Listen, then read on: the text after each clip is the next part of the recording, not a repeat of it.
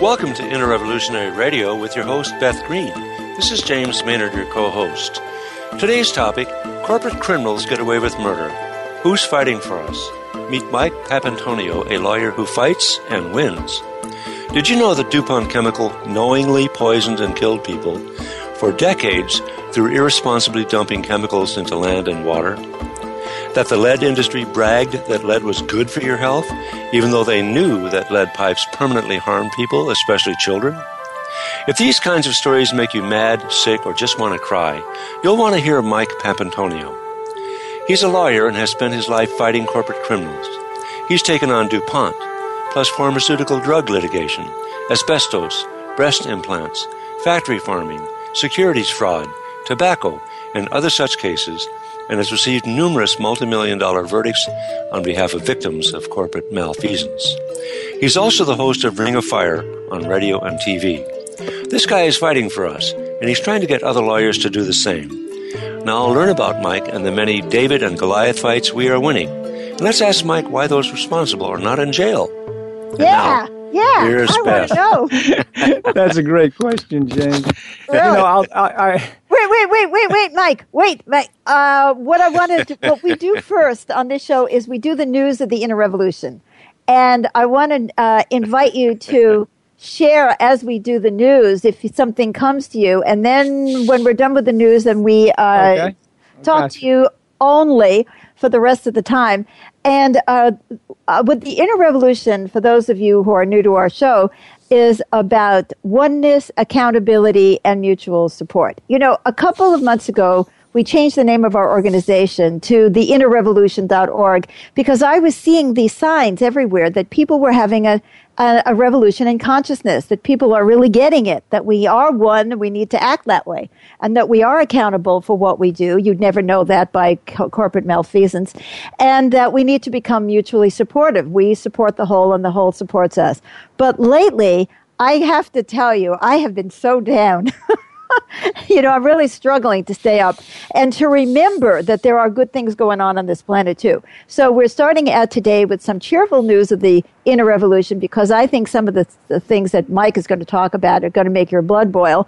But we are winning, and I want to talk to Mike because I want to get happy again. So, so feel free. We have a couple of news stories this week, and James, take it away. Okay, first from The Guardian, February the 29th. There's a story called, "This is My Country. Muslim candidate aims to break boundaries in Minnesota." 2 years after a brutal attack, Ilhan Omar returns to run for a district seat, and if elected, she would become the first Muslim woman to hold office in the state. At a Minnesota Party caucus in 2014, where she was working as an aide, Ilhan Omar was severely beaten and concussed by 7 or 8 people after she had been warned not to show up by supporters of the incumbent office holder. 2 years after the attack, she has returned to that same district caucus as a candidate on March 1st. If she is elected, it is believed she will be the first Muslim East African woman to hold elected office in the United States. And to win the seat in the State House would mean overcoming a string of identifiers that have become slurs for some candidates in the United States presidential election: refugee, immigrant, woman, Muslim. Boo! All of these... Refugee, boo! Woman, boo! Omar states, "All of these identities that I carry are going to be an obstacle. I wear a hijab, and that's going to be a problem. But once one person is able to do that, it then allows other people to dream too." Her interest is in helping minority communities navigate their government by conducting educational outreach efforts. She said while her family was always interested in politics, she is part of a, quote, shift in young people, like myself, who are immigrants and are excited about getting involved in the system, while a lot of our elders are focused on being a good citizen and voting only. For me, this is my country. This is for my future, for my children's future, and for my grandchildren's future, to make our democracy more vibrant, more inclusive, more accessible, and transparent, which is going to be useful for all of us. Omar's family has fought for political representation, engendering in Omar a deep enthusiasm and optimism about the importance of the vote. Omar moved to Minneapolis in 1997 after having fled her birth country of Somalia and lived in a refugee camp in Kenya for 4 years. Beth? Well, sometimes it's embarrassing when I listen to the positive news of the inner revolution because you look at what some people have overcome and what they're doing and you say, okay, what's your problem, right? But this is a woman who's concussed and beaten and she was in a refugee camp and look what she's gone through. And she's turned this, I don't know, I'm allowed to say this word on the radio. So she's turned shit into fertilizer. And she is clearly an inner revolutionary in the sense that she is not taking the status quo as is, and she is practicing oneness, accountability, and mutual support. And I'm just thrilled to hear this story, and we wish her well in every way. And I think that our listeners are going to be really excited to hear about this. Yes. Beth, James, I don't know whether you have had the opportunity to read David Nyworth's book, The Eliminationist, but he does such an extraordinary job dealing with this concept of otherness. That is, the notion that the people who are different, people who don't speak the same, people who look different, people who have different ideas. The Eliminationist does a really good job talking about this very topic that you're just raising, and that is this book, Eliminationist by Nyworth, says that it's very important that these individuals that are being treated with this otherness, this victimization, it's very important that they absolutely speak up. Yes. Sometimes there's a tendency to say, gee, I don't want to walk into that because it puts the light on me more squarely. But Nyworth is a brilliant man, and if this book tells the story, and basically it is that here we have, you always have these types. Trump is the type of the day that convinces kind of the village idiot to walk around with a stick and poke people in the eye with that stick, and then convince other village idiots that they should do the same. Well, the interesting thing is, when you look at the psychology of all that, the best thing to do is speak up and lash out. It is not to remain silent. Berlin 1939 showed that. And so time after time, there is this, I suppose it's a notion, and the notion is, let me sit very quietly. Yes. And maybe people won't notice me. That is the wrong thing to do, and that's why I love to hear this story that, they're speaking up and they're saying, damn it, this is my country, and we stand for a lot of great things. And let me tell you what they are. Yes, I totally agree with you, Mike. And, one of the things about the inner revolution is that it requires us to practice the habit of courage. And without that, everything is going down the tubes. As I listen to the Republican, you can't call it a debate. It's like, I feel like I'm watching a lynch mob. Where people are actually enjoying or watching a gladiator spectacle, that people are really getting into the worst quality of themselves, and we have to speak up. We all have to. So, but I want James to tell us our next story, because I want to get to you, Mike, and your story. So, all right, James, take it away. Okay. And this story is from the Middle East, and it comes from The Guardian, February the 29th, which is another positive Middle East story. Can you believe it, Mike? Yeah. Take it away, James. Speaking of elections, Iran is set to elect a record number of women into parliament. Yay! With reformist-backed candidates securing a sweeping victory in Tehran and moderates leading in provinces, a record number of women are set to enter the next Iranian parliament.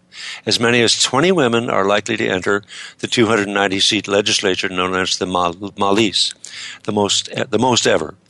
8 of the women elected this time are on a reformist-backed list of 30 candidates standing in the Tehran constituency known as the List of Hope. Among them is Parvana Salashori, a 51-year-old sociologist and university professor originally from the south of Iran. Salashori has spoken out about discrimination against women in Iran, pleasing many women's rights advocates. She also said women should be able to choose whether or not to wear the hijab, a taboo subject in the Islamic Republic. When asked by an Italian journalist what it meant to belong to reformists in Iran, she said, "It means that we want change. It means that we want to empower our women. We want to empower our young people. And we want to grow our economy." Salashori said she wanted to fight discrimination. There are some Islamic rules. We have to talk about them. We have to negotiate. We are here to fight against discrimination. Asked about the biggest challenge facing women in Iran, she said, the rules and the laws. We have got many problems. Divorce, the problem of unemployment of women, violence against women. It's very bad. The violence is at home and in society. We have to remove all these kinds of violence. Although women can vote and drive in Iran, discriminatory laws persist. Women are required to wear the hijab, and in court, their testimony is worth only half that of a man. Well, we weigh about half, so that explains it, right? Go on, James. They no longer have that thing of, it's his word against mine, his word prevails. Right. They also face inequality in inheritance rights, but women have a strong presence in civil society, and a number of them have spent time in jail for advocating women's rights. Women in Iran have held senior government jobs. Iran currently has a number of female vice presidents and one female ambassador. Beth? Well, this is another example of what Mike is talking about. You know, people who are being attacked, who are fighting back. And when you see what's gone on in the Middle East with Egyptian women and Iranian women and so many other women, and not just women, of course, but also minorities, it is encouraging to see people fighting back, and that's sometimes the only hope we have. So bring us our third story, which is our last one for today, which is like totally different. Yes, this is from here at home, positive, interesting news. And this comes from one of our listeners, Tracy. This appeared in edweek.com February the 17th. Principals are urged to shadow students.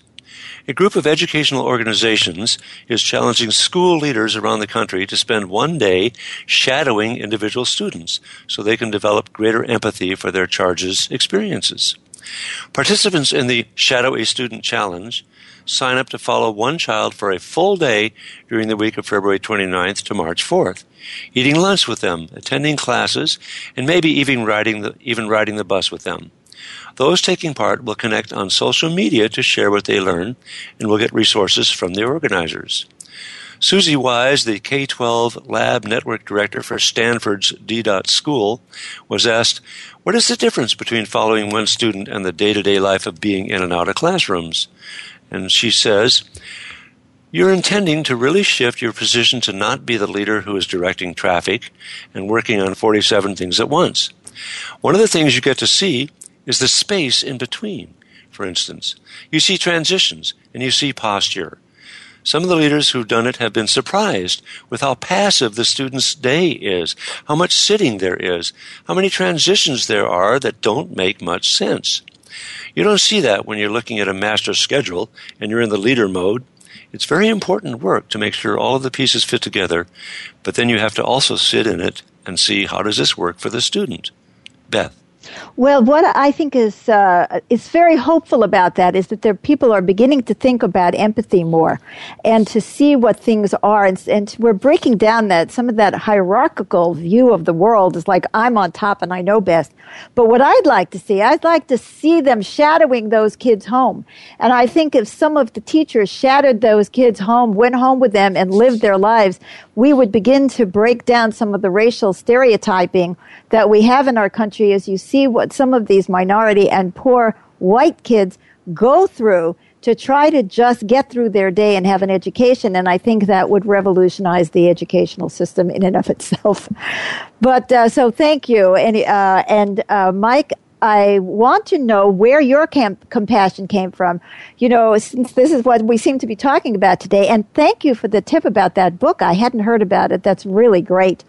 What I'm wondering about is, most people, and of course I'm not going to be one of those people, right? Think of lawyers as evil, right?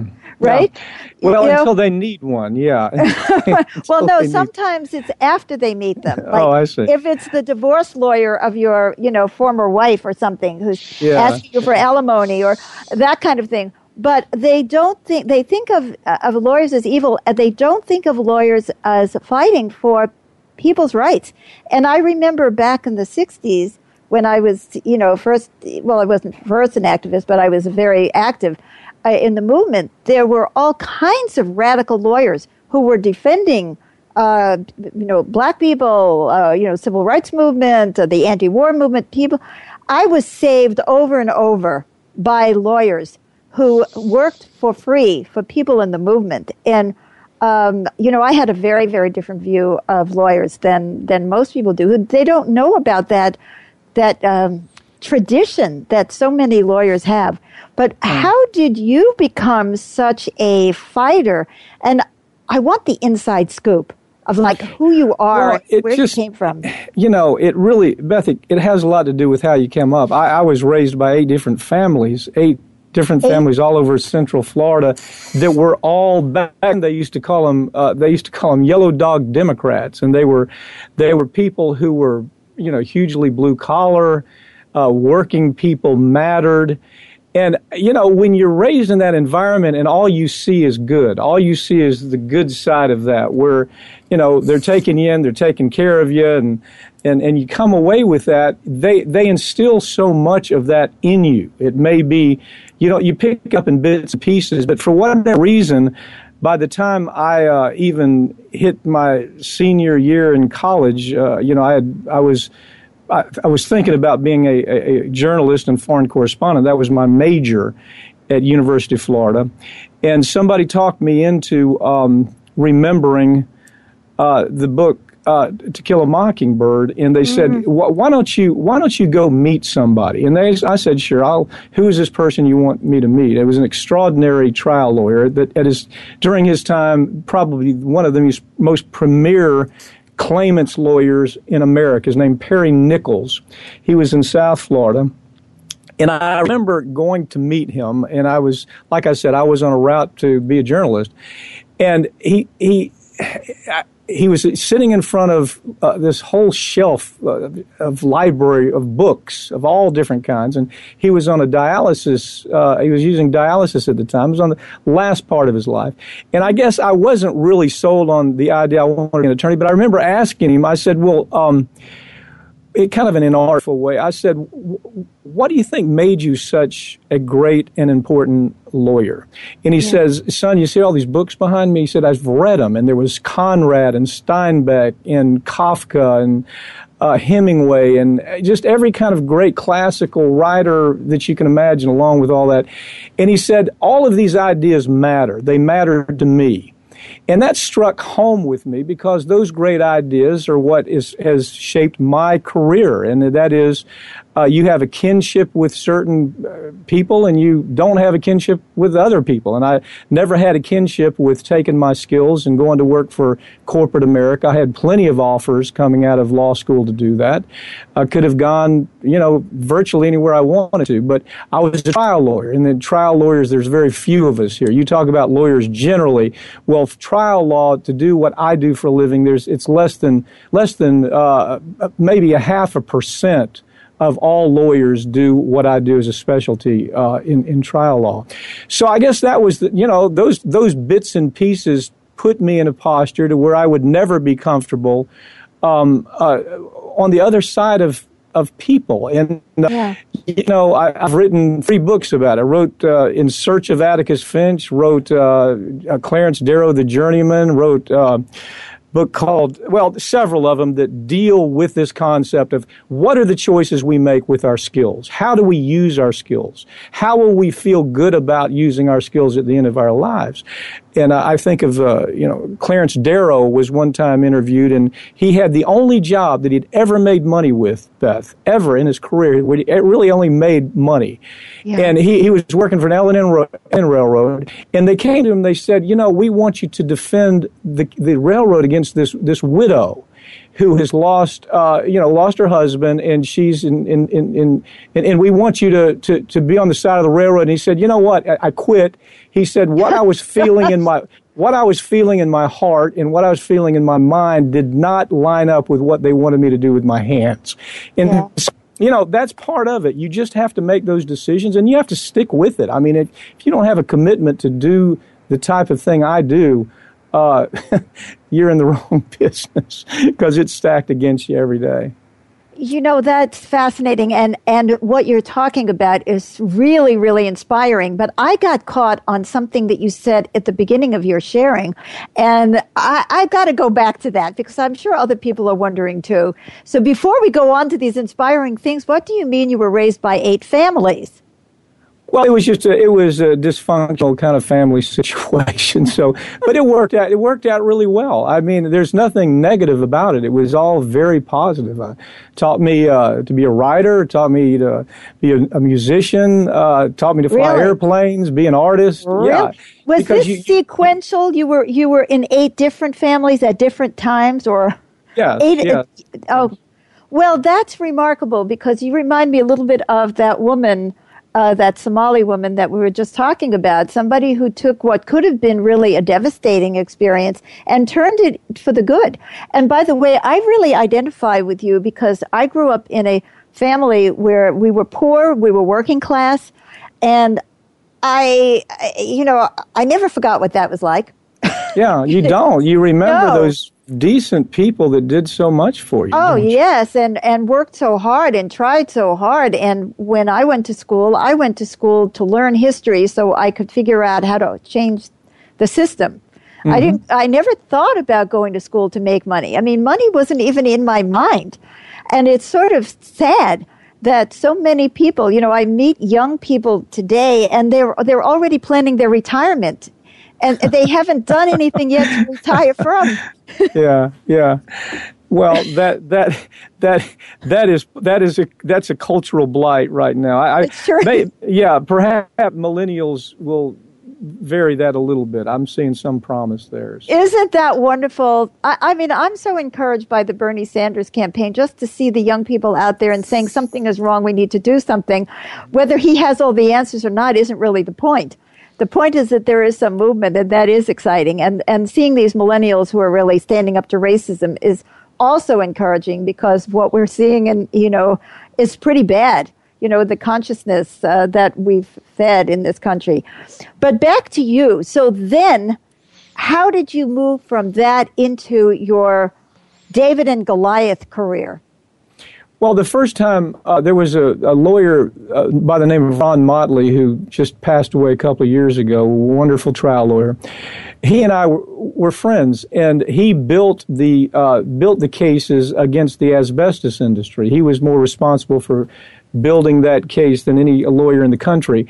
And I just happened to be handling those cases here in the South. And so my first taste of having to go toe-to-toe with the largest corporations in the world, Owens Corning Fiberglass, Celotex, W.R. Grace, came from that. It came from being introduced to a situation to where you go to a courtroom, and if you do your job, and if you are as prepared as you need to be, it doesn't make any difference how big that corporation is.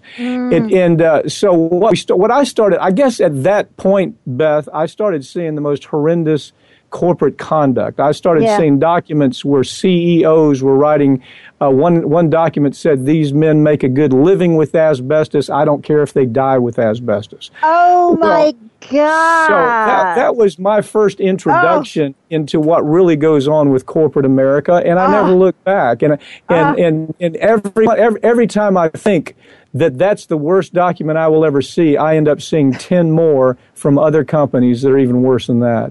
That is frightening. Yeah, it is. It's terrifying. It is that mentality that it's what ruins capitalism in so many ways, Beth. Exactly. Capitalism is a wonderful system if it is regulated. And it's only when we fall asleep and we believe corporate America is there to police itself, or we believe that government is going to do what they're supposed to do. If we start believing those lies, if we start believing that the media is going to tell the story and we're going to be saved from this product that can cause blindness, we're going to be saved from this car that has the ability to explode with impact. Yeah. That we're going to be saved by media. We're going to be saved by government. We're going to be saved by self-policing.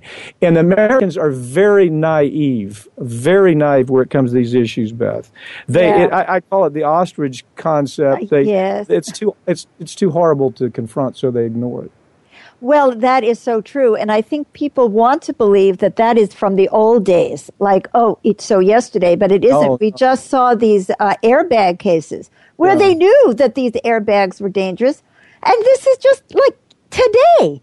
It hasn't changed. By the way, were you an independent lawyer when you started handling this asbestos case, or were you in some kind of a corporation? I had just got to work for the firm that I'm with now. It was the oldest plaintiffs' firm in America at the time, and it still is. It was started by Reuben Askew in Florida. And so they needed a trial lawyer and hired me. And again, people don't understand this concept of what's the difference between a trial lawyer and another lawyer. It's a huge difference. Most office lawyers rarely go to court, if ever. They certainly don't pick juries and try cases. Yeah. So they needed a trial lawyer, and they hired me to do that. Well, did they know what they were getting? I mean, when you took on this asbestos case, was your company saying, yes, great, go get them? Or were they saying, could you keep this quiet? No, it was terrifying to them because they were taking on some of the biggest corporations in America, and it was a firm that did, it had always been there on behalf of claimants, whether they were workers injured or union issues, but they were always on the right side. But it was moving from that to okay, well, we're going to take on Pfizer, we're going to take on Merck, we're going to take on Dow Chemical, we're going to take on DuPont, and so that changed the culture around here dramatically. That was 35 years ago, and we've never looked back. Well, I'm very grateful that you got to work with a group of people who took that attitude. Yeah, it was a big break. A fellow named Fred Levin was a great visionary. It's extraordinary, Beth. It's, you know what it is? It's a story a story tells us we have to believe in people. We have to believe when they have a vision that makes sense. We have to believe and invest in enough to say, okay, go try it. Let's see how it goes. Hopefully everything's going to be okay, and we'll support you as much as we can. And if it's not, we'll make it right. But most people don't do that. They're so afraid. Fred Levin, my partner, was never afraid of that. He said, Mike, I know what you're up against here. Go do it. And so we built the biggest complex litigation firm in America, here in little tiny Pensacola, Florida. Oh my God! You're bringing tears to my eyes, Mike. I mean, I was in so many situations where I was totally alone. I'll give you an example. I was expelled from Smith College. I got there when I was 16, and I was expelled in the spring of that year for going on a ban the bomb demonstration. And this was back in the early 60s, when there was no movement. And and it was without a hearing, it was crazy. I mean, the whole thing, and they made it look like I had cheated, and they told me they were going to punish me, and they were going to make sure I never got into another college, and, they'll teach me a lesson I'd never forget. And here I was, a little Jewish scholarship kid, from New York City, right? And I was up against these, it felt like the biggest corporations in America to me and to my parents. And there was nobody who would take the case. Nobody would take our case. But look at the good that came out of it, Beth. Beth Green came out of that. Beth Green, who now is talking about an issue and issues every day that affect people's lives. So it came around full circle, didn't it? Well, it did. And in fact, it just sent me back into a whole series of experiences that I could very easily forget. But once I got over my depression, I started fighting again. And, and the other good thing about it is it's kind of like in a very modified version of what you went through, because I got to see that there really is a ruling elite in the U.S. because I was living in houses with these girls that were traveling around the world with their parents and throwing their cashmere sweaters on the floor. And, it just made me aware. And then I heard about the social register. I had already been a radical from 9 years old because, I was born with it. But to actually see it was something astonishing. And to see anti-Semitism in action, it was an education that I haven't forgotten. So that's kind of like, when you came up against it and you just kept fighting. Well, it is. Let me mention something, Beth, I think is important. When I talk to a young lawyer who wants to be a trial lawyer, yeah, you know what I'm looking for? I'm looking for, do they have a life experience that's left them a little angry? Okay, now anger that they can control, anger that doesn't manifest itself in an ugly way, that is a destructive way, but anger that they can call on when they see people mistreated, anger that they can call on when they see the deck stacked so much against them and their client. Yeah. If they don't have that, Beth, they'll never be a great activist like you are. They'll never be a great attorney. They'll never make the kind of changes and the kind of leaps that have to be made to really change culture. That is so right. You need that fire in your belly. And, I was privileged to have a lot of bad experiences in my life. Well, good. But not only to have my own bad experiences, but to see the suffering of so many other people, that I just, I couldn't sleep at night. And I'm still carrying that. I'm probably going to carry that to my deathbed. That's okay. That's okay, because it does make you who you are, and that's why you're able to do what we're doing right now. But then you have to turn it into something for the good. And see, for me, I didn't really have that in the early days of the movement. There was just a lot of anger, and a lot of anger. And I finally just collapsed. It was almost like being in the Republican debate, and I couldn't, I had finally had a meltdown, and I went within and had to find another place in myself where I could turn it to the good, like you're talking about. And I also, honestly, I have compassion for the people who are doing these terrible things. I have to understand them. I have to try to get into their heads. We have to understand why so many white people today are racist and are blaming blacks and immigrants and all of that. We have to understand in order to work with it. Right. Okay. Well, let me address that. Okay.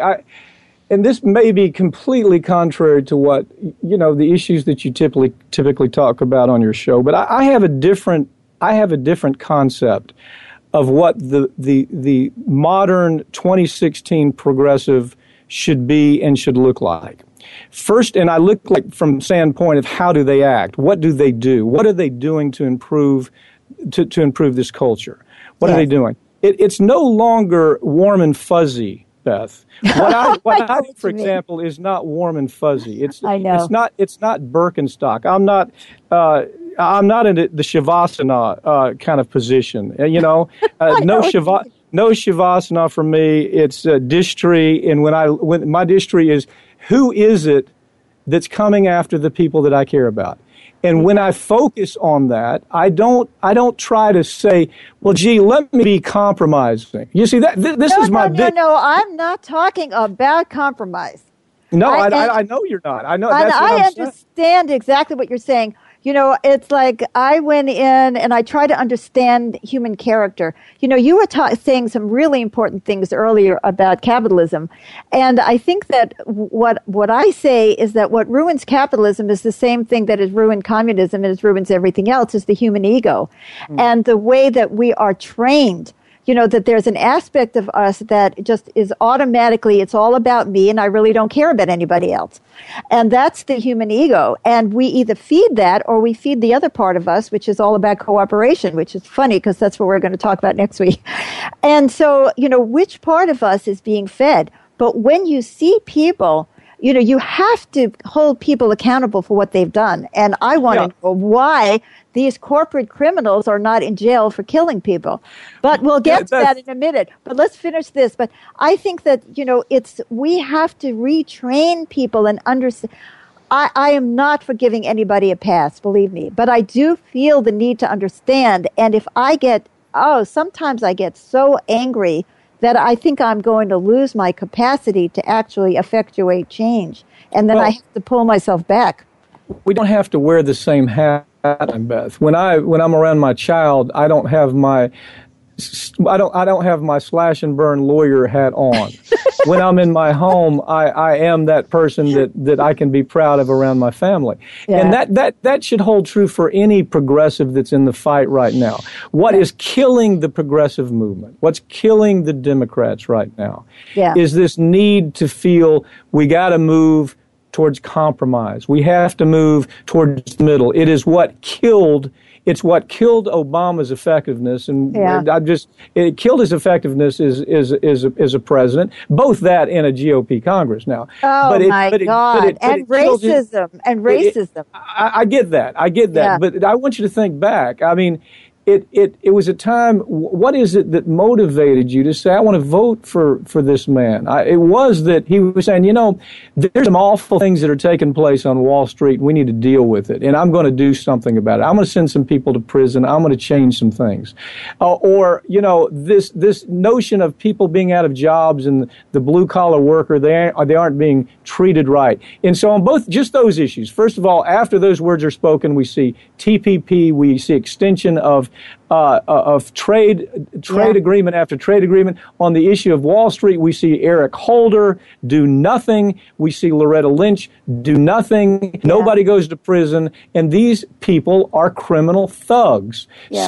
So here's my point. Yeah. Here's my point. My point is either we are who we say we are, and we're going to do these things that we talk about, and we're going to aggressively do them. We're not going to reach across the aisle more than a couple of times. And if nobody reaches back, then we're going to go in, we're going to cut and slash and do what we must do. Obama waited too long. And when it comes to how does that affect Hillary right now, it affects Hillary because Hillary has to overcome that. Progressives, people like me who understand the issues very well, we look at Hillary and say, gee whiz, are you just going to be an extension of what we just saw? Because if you are, then we're not going to move the ball for progressive concepts, progressive ideas that need to be introduced into the spectrum of American culture and politics. Well, you're having the discussion we're having is the argument that I have with myself every day. And by the way, I'm not talking at all about compromise because I believe in doing the right thing no matter what. I mean, even if you're the only one left standing, or you're not left standing, you do the right thing because it's the right thing. I'm talking about as really trying to comprehend what goes on with people that causes us to be so mean-spirited, so self-centered, so ignorant of care for other people, and how do we shift? Exactly, it's and that is fear. The ego and fear go hand in hand. Fear breeds hate, and hate breeds bad activity and bad action. Exactly. See, I made a video, for example, that was called "White People, Who's Got Your Money?" And I said I sent it out into the internet world for Trump supporters and people like them to say, look, you're being sold a bill of goods. I want to scream, but instead of saying that, I said, well, you need to understand. I've put out history lessons out on the internet. Try to bring people to more awareness that even their own interests aren't being served by these despicable, hateful energies that are being riled up in our country today. So that's how they come together for me, that I'm trying to do both. But I'm with you 100%, Mike, and I want to know why these people aren't in jail.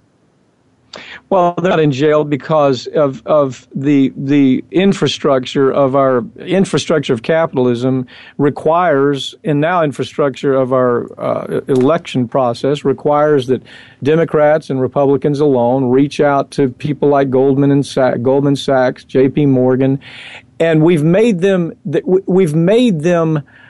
kings. We've put them in control of government. Government is not in control of government anymore. I mean, that is such a naive. I mean, these people. This notion that government is determining what happens in our lives. Nothing is farther from the truth. That's so true. It's the ugly, and you see it mostly in the courtroom, Beth. I see it every day. Wow. Some form or fashion in the courtroom, where government has dropped the ball, not from negligence. Government has dropped the ball because they've been ordered to. They've been commanded to, directly or indirectly, by Wall Street and corporate America and the U.S. Chamber of Commerce. You can follow the money on every single story. Yes. Whether it's the DuPont story, the case I'm trying up in Columbus, Ohio right now, whether it's the Xarelto story, the Yaz story, any number of pharmaceutical stories, whether it's the Pinto story, where the U.S. government understood. Now, think about this. The U.S. government understood for a year and a half that the Pinto was exploding. They even knew that Ford had calculated how many people can die, burn to death in their car, and Ford can still make a profit. The government knew about that, but they chose to do nothing because they were ordered, they were commanded to do nothing, not directly by Ford, but by the culture that surrounds Ford. And so this happens in every case. I mean, this is not me speculating. My God, I see it every single day. I mean, if people could come to court with me, they'd be horrified. They'd be so cynical they could barely exist most days because they would understand that they're so wrong in their naivety about how the system works. That is so true. And people think the government is the problem, but government is not the problem. No, it's not. What's behind the government. That's the problem. Using the government against the people is the problem. You know, I learned about you through the DuPont case. And so we've talked a little bit about that, and I'd love you to talk about, because I know you're one of the people who won a settlement, and we had that other lawyer. How do you pronounce his name? Rob Ballot? Yeah, Rob Ballot. Right. Oh. Yeah, Rob actually hired me to try the case. Again, my role is in that has been to try the case. Rob did an extraordinary job putting the case together. I mean, he really did. But then let's tell everybody about that case, because So this was a case where DuPont for 50 years was dumping between 50 and 70,000 pounds of a product called C8, which is a poison. They call it a poison. The company themselves call it a toxic poison. But they were dumping it in the Ohio River when other companies who used the product were incinerating it to make it go away totally, and there was no risk to incinerating, but it was more expensive. It would have cost DuPont 8 cents more per pound to incinerate it. Gosh, poor DuPont. Yeah, so rather than incinerate, they said, well, let's just dump it in the Ohio River. Well, it then went into people's drinking water because it ended up in the aquifer, and it goes from the aquifer to the drinking water. And then we find out, probably some of the best epidemiologists and scientists in the world said, yes, it causes testicular cancer, it causes kidney cancer, it causes ulcerative colitis, it causes thyroid disease, and a host of other things. But you see, there was no surprise to that, because the very thing those scientists found just a matter of 2.5 years ago, the very thing those scientists found, DuPont had known about for 50 years. Did everybody get that? DuPont knew for 50 years. Knew it. Oh, yeah. Yeah, there's no question that knew. We have the documents. The documents they're talking about, we tested monkeys with C8 today, and all of them died. We tested beagles today, and all of them died. And we know it causes cancer, but don't tell the public. As a matter of fact, not only did they not tell the public, they undertook a campaign to mislead the public and intentionally mislead the public about the facts and tell the public that everything's okay, that C8 won't hurt you. They did that during a time that they were telling their employees that this stuff will cause cancer. They were telling the general public that everything was okay during a time when lab animals were dying by the dozens from C8 cancer.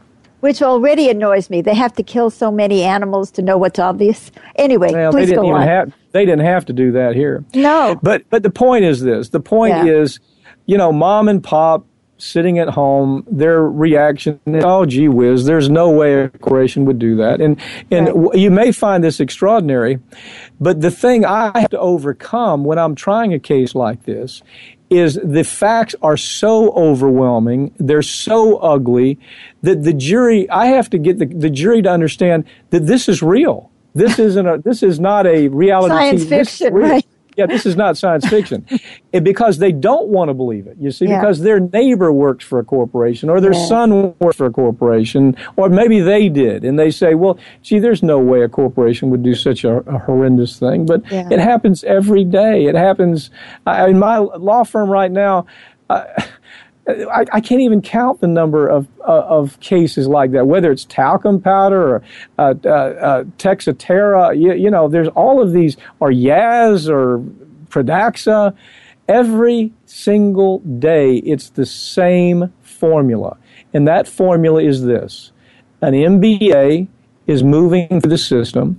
The MBA used to be with a corporation 25 years as CEO, okay, 25 years. Now they're there 3 years. So what they try to do is maximize the profits as much as they can in those 3 years and leave the mess for the next MBA, for the next CEO. And so they're moving through quickly. They're trying to maximize their 10K so they can maximize their golden parachute and get out of there with a lot of money. And the unfortunate thing is we all suffer from it. We all suffer for it. The unfortunate thing is mainstream corporate media. Corporate media is dead. Corporate news media is the most useless entity ever, and they will never tell the story until after the story is already, till the rest of the world knows about the story. For example, DuPont's a great example. The media has known, national media has known about the DuPont story, about 70,000 people, 70,000 that have been affected by C8. 3,000 have already filed lawsuits where they have cancer or ulcerative colitis. Okay, the news media, corporate media, I call it corporate media, it's dying. It's not social media, it's corporate media. The corporate media knew about this story 8 years ago and refused to report it because DuPont does so much advertising with ABC and NBC and MSNBC, and it's why Ed Schultz was run away from MSNBC. It's why Cenk Uygur left MSNBC. I could go on forever. MSNBC is like the poster board for this story. You see, MSNBC wouldn't run these stories because the cats on the 50th floor, the MBAs, were saying, well, we can't run a story about DuPont. My God, if we do, they're not going to advertise with us anymore. So what we used to think, for example, is if you and I sit here and talk right now, you probably believe MSNBC is a progressive vehicle for the news. It's not. It's Comcast. They've fired all of their people. It's nothing more. It's nothing more than DuPont. It's nothing more than Fox. And we think that we're being told the story, and we're not told the story. You're telling the story right now, Beth, that nobody else will hear, but for your effort to tell the story.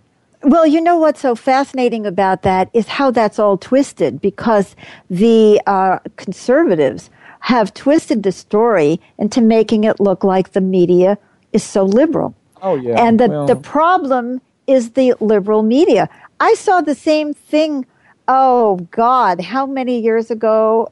50 years ago, when I saw a reporter of the New York Times reporting a story. I was there. We were at Columbia. There was a big demonstration. Everybody was getting beat up, taken to the hospital, and all of that. And I was participating. I wasn't at Columbia, but I was helping. And I saw that reporter. And the next morning, the story came out, and the story was in there. And by the next edition, and I know that you would believe this, but most everybody else wouldn't, the story was gone. Of course. The very next edition, right? So, and I was a witness to this, right? So what do we do, Beth? Social media is the only answer here. Cenk Uygur, what he's doing with the Young Turks, what we're doing with Ring of Fire. You should see the traffic we have. It's the traffic on Ring of Fire alone is extraordinary. Free speech TV. Let me tell you this much. Do you realize that as you and I sit here and talk right now, what do you think the most liberal, completely unregulated, where we can say whatever the hell we're supposed to say on TV. What do you think that network would be if I were to ask you? What do you think it would be today? I wouldn't know. It's Russian television. My God, you're kidding. RT Network America. As a matter of fact, Ed Schultz just went to work with them. I'm a commentator with them. Tom Hartman is there. Abby Martin started there. I mean, look at how crazy that is. Russian television, America, is where we tell our stories now, because we can't tell them on a thing like MSNBC. Do you realize if I called MSNBC and I said, you know what, Mr. Producer, Mrs. Producer, I have a case where this pill is killing 1,000 people a year. Here's the proof. Here are the documents. Here's their admission that, yes, we know that. And we'd like you to run a story on it. But let's say that the story was about Merck. Let's say it was about Pfizer or any of the major pharmaceutical companies. They won't run the story. They refuse to run the story. And they are the only, they're supposed to be a news service. The story would run on Russian television. The story would run on Free TV. The story would run on Al Jazeera. When they were around, the story would run with you. They'd run with me. What's that telling you? It's telling you that social media is replacing the importance of corporate media. Corporate media, honest to God, Beth, it's dead or dying. It is dead or dying. How about Melissa Perry here just losing her? I saw that. Yes. So that why is that? Why did they go through Oberman and and Donahue and Oberman, Donahue? I've even forgotten Al Sharpton, Ed Schultz. Jesus, I can't even remember all the liberals that they fired, because those liberals have now been replaced with talking heads like Joe Scarborough and Mika Brzezinski, who are going to say whatever the network wants them to say. So the point being, what you're doing matters. What we do, social media matters now, because it's the replacement of this dysfunctional thing called corporate media. That is so true. And Mike, we're not big, but we are honest. And if you ever have a story, you can call us. You can send me an email. We have the news of the Inner Revolution every week. If there's someone you think that I should interview, I'd like you to send them over to us.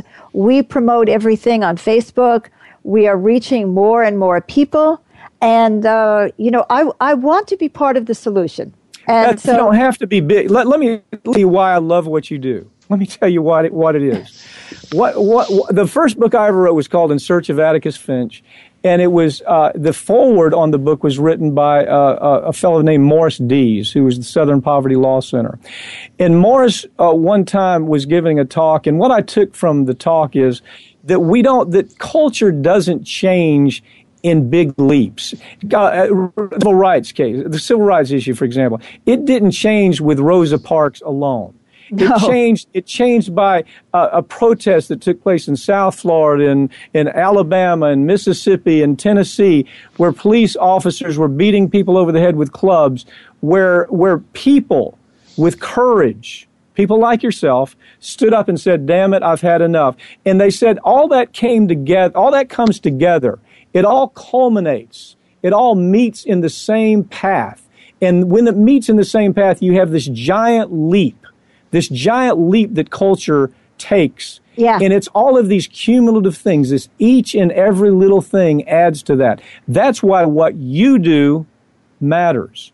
And what everybody else who's listening to the show, no matter how large or small what you do is, it matters. It's what Hegel called quantity to quality. That's right. You have the flame under the pot, and the water gets hotter and hotter, and suddenly it turns to steam. And I want to be around when it turns to steam, and I just turned 71 yesterday, so I got to live quite a bit longer. James, would you tell us what we're tackling next week, and then we can come back and say goodbye? And Mike, I can't believe it's over so fast.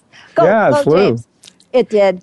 James. It's been very, very inspiring, Mike. Very inspiring, this show. Okay, coming up next week, When Common Sense is Subversive, an interview with Richard Wolff about ego and cooperation. Many of us believe cooperation is essential to co-creating a world that is more prosperous, compassionate, and productive. Yet this very idea has been labeled socialist and therefore subversive. Our culture has been steeped in ego and competition so long they seem inevitable, but they aren't. Greed and disconnection may be prevalent among certain people, but cooperation and love are just as natural and are a better basis for an economy and a society. One economist who has long supported this idea is our guest, Professor Richard Wolff, an advocate and student of the economics of cooperation. In this show, we will talk about the cooperative movement flourishing around the world, including the U.S. In addition, we'll talk about the ego and how it can undermine any social system. If you think our world needs to be turned upside down, tune into this show. Let's all be subversive for the common good and learn more about the potluck revolution, which is as dangerous as apple pie. And now for a final word from Beth. Oh, I'm so sorry the show is coming to a close. Mike, if there's anything that we can do to help you with what you're doing or any way that we can work together, please let us know. I so appreciate what you're doing. I hope that everybody feels encouraged that there are people like you in the world, and tell everybody about your radio show and your TV in the 30 seconds we have left. Yeah, it's Free Speech TV is where you can see us every day. I do commentation for RT Network, Ring of Fire, the Ring of Fire Radio. Go there every day. You'll see the issues that we're talking about discussed in some form or fashion, and Beth will be talking about the very issues that you talk about and that are so important. Thank you. Is there anything that you would like to say to people? Because I think we have 10 seconds left. Yeah. Get out and get active and believe that what Bernie is telling you really does matter. Whether you vote for him or not, what he's saying matters. That's right. And we have, I remember what I wanted to say to you about one of the problems that Obama had. We were not mobilized. You can't have a leader without people mobilized to push that leader forward and to support that leader. We've got to take it on ourselves, and that's the inner revolution. So thank you so much, Mike. I wish I could hug and kiss you, and and we'll see you all next week. Thank you for joining us for this edition of Inner Revolutionary Radio with Beth Green and James Maynard. The next episode will broadcast live next Thursday at 6 p.m. Eastern Time, 3 p.m. Pacific Time on the Voice America Variety Channel. And don't forget Inner Revolutionary TV on voiceamerica.tv. Think outside the box and join us.